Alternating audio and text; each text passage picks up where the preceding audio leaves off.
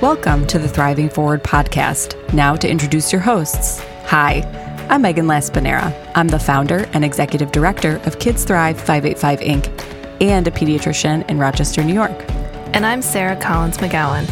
I'm also a pediatrician here in Rochester, and I teach community health and advocacy to pediatric residents. In each episode, we will speak with people involved in good works and projects in the greater Rochester area. We hope that by introducing you to these inspirational people and their stories, you will be motivated to learn more about these amazing organizations in our region and the fabulous people who keep them working. Today on the podcast, I have the privilege of interviewing my co-host, Dr. Sarah Collins McGowan. She is a pediatrician at Genesee Pediatrics and the assistant director of the Pediatric Links with the Community rotation through the Huckelman Center at University of Rochester. Thanks for coming, Sarah. Hi, Megan. It feels a little strange to be sitting in the interviewee seat instead of asking the questions. Well, I think, this is a great opportunity for us to catch up since we can't actually see each other in person still. Indeed. So what is something that you are into lately? What's going on in the Collins McGowan household? Well, I really enjoy playing the violin. And I have been playing since I was a child, all the way through college. And then, during medical school and residency, I got a little busy and started playing less and less. But now my kids play instruments. And so I picked it back up when they started taking lessons. And so my daughter plays the violin and my son plays the cello. And my daughter's only 9, but she's gotten to the point now where she's quite advanced. So we can actually play real pieces together. And it's a lot of fun. And sometimes even my son, who's younger, will join us on things. So I love making music together as a family. That's awesome and very ambitious of you. We have a beautiful piano in my house that I do not get to play very often. So I love that. So why don't we start by talking about your role as a pediatrician during these COVID times? Because I think it's important for us to acknowledge all the work that's being done in primary care offices around the community. What has it been like for you recently as a pediatrician in practice? Oh, great question. It has been quite a year, almost a year now, and a very, very steep learning curve, I would say, in terms of COVID itself, the actual disease, but also the telemedicine aspect, the really dramatic shift to the way that we see patients and the way that we're doing medicine. So it's been very, very busy. And then of course, on top of that, managing remote learning or hybrid learning has been also a challenge. But I would say that what in our community in Rochester, one of the things that we're really lucky to have is a very coordinated pediatric community. And I think that the COVID pandemic has really put that on display. I mean, right from the very beginning, we have been able to work together across the community to support each other and figure out the best ways to do things and share resources and create, common guidelines that we follow. And that's been really, really, really nice to see and very helpful in such trying times. So right now, we're recording this at the end of December, and our rates have gone back up in the community. And so we're sort of rapidly shifting back to telemedicine. We're seeing many more cases of COVID in kids and families than we did earlier in the year, which is not what we want to see. But we are also seeing that they still tend to be, pretty mild in kids. And we are very, very grateful for that as pediatricians, that kids seem to be doing pretty well through this from a medical standpoint. And I think our bigger concerns for kids is all the other stuff. It's the social stuff. It's the educational stuff. It's the other things that they're really being devastated by during the pandemic. So there's a lot of work ahead of us too. So you wear a lot of different hats. You are a community pediatrician, but you also work with a bunch of different community organizations, including the Huckelman Center at the University of Rochester. So talk a little bit about what Pediatric Links with the Community is, what it does, and what a great impact it makes for trainees. Sure. So pediatric links with the community, which is a little bit of a misnomer now because really we go beyond pediatrics, but it was started over 20 years ago now by pediatric residents at the University of Rochester who felt that there was something missing from their training. And they were, frustrated by the social problems they were seeing over and over in their patients that were affecting their health.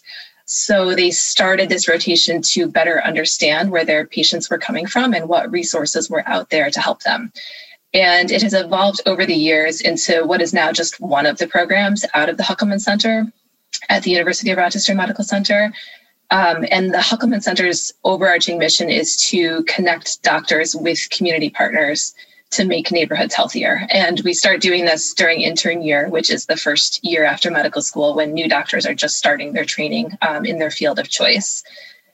So when interns are on their PLC, as we abbreviate it, their PLC rotation, they spend 2 weeks doing an immersive Rochester experience. And our goals are really twofold. First, we get them out of the academic medical center, out of the hospital and into their city to learn what community resources are out there for their patients. Many of them are not from Rochester, so it's an opportunity for them to learn Rochester.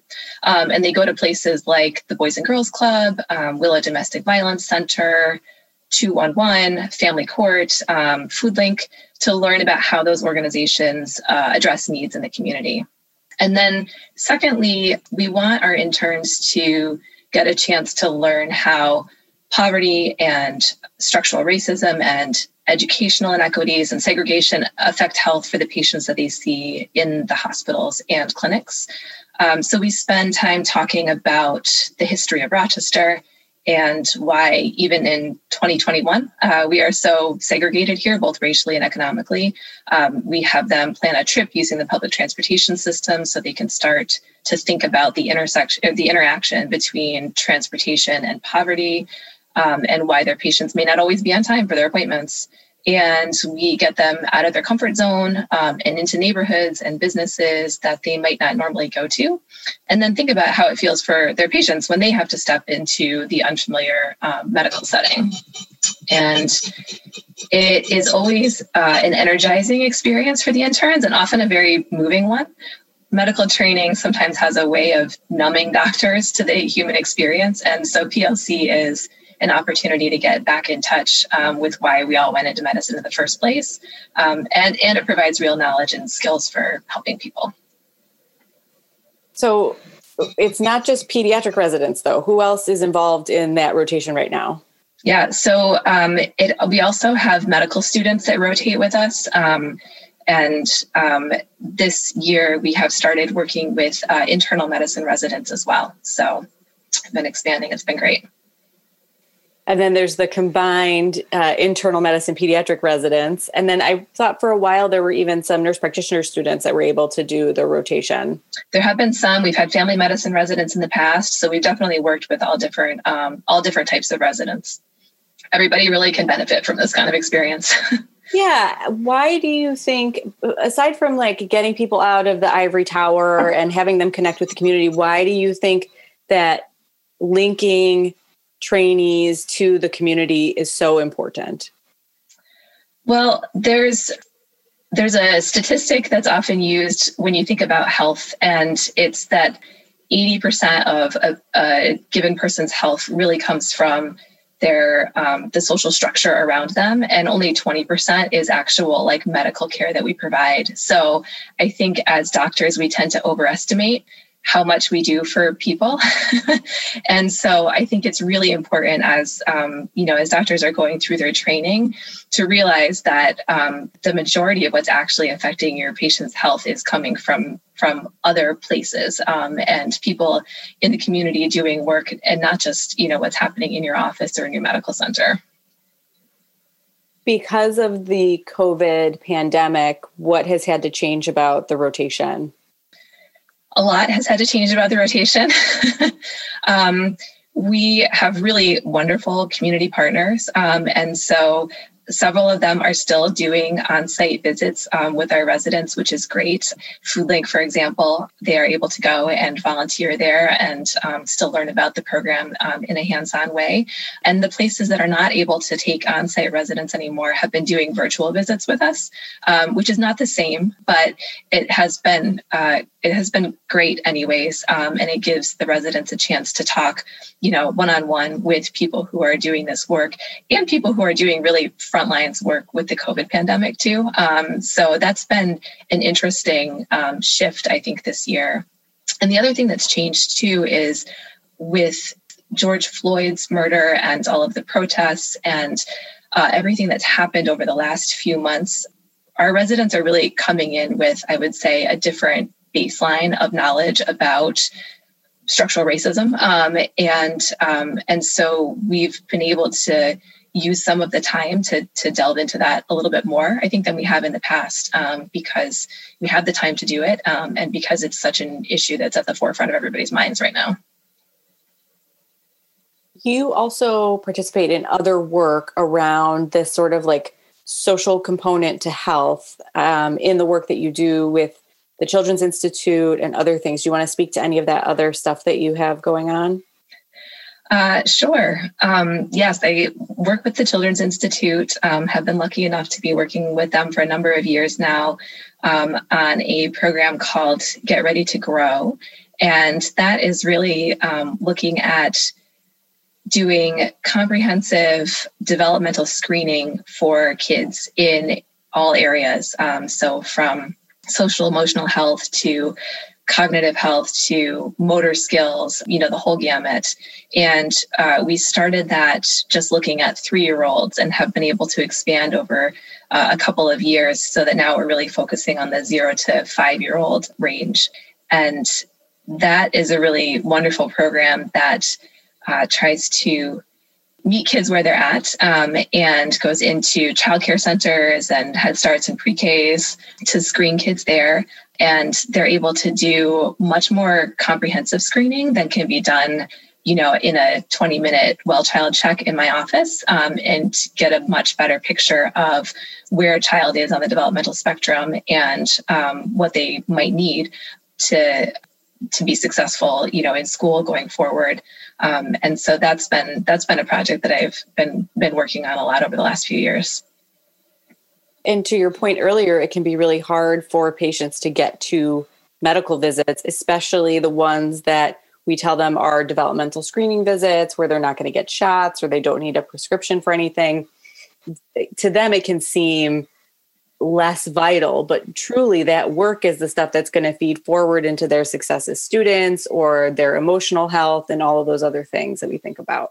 Yeah, absolutely. And it's really important for pediatricians to know that about their patients, but it doesn't necessarily have to be done in the pediatric office. So this is a great opportunity to have that kind of information, but not have to, do it during a visit where you're maybe focused on other things. Have we missed any of the community organizations that you work with? I know you wear a lot of hats. I do wear a lot of hats. Those are, I think, the major ones that I'm working with right now. There's lots of other small stuff I do, but I won't get into it all. Is there a community organization that you'd like to talk about or highlight today? Oh, gosh. Okay. So with PLC, we work with so many different organizations. So it's hard, but I think what I would highlight today is Mary Cariola, because they just actually won our annual PLC Advocacy Award, where the residents vote on their favorite site from their rotation. And Mary Cariola, for anybody who doesn't know, provides amazing services and educational program for kids with really complex disabilities. And so before their PLC visit, the residents usually have only seen these kids in a hospital setting where they are often quite ill. And when they go and visit and see the children in their element, it's really humbling to see what the kids can do when they are healthy and how full their lives are. And it definitely challenges their preconceived notions about what life can be like for children and families with disabilities. So I just think we're so lucky to have an organization like Mary Cariola in our community. Amazing. That is a great one that nobody's mentioned yet. So awesome. what is something that you really like about Rochester? What's your favorite thing about living here? I think, professionally, as I mentioned before, it is unique in the sense that the pediatric community is really one community. And so I love that about being in Rochester and doing pediatrics in Rochester. On a personal note, it's just a great place to raise a family.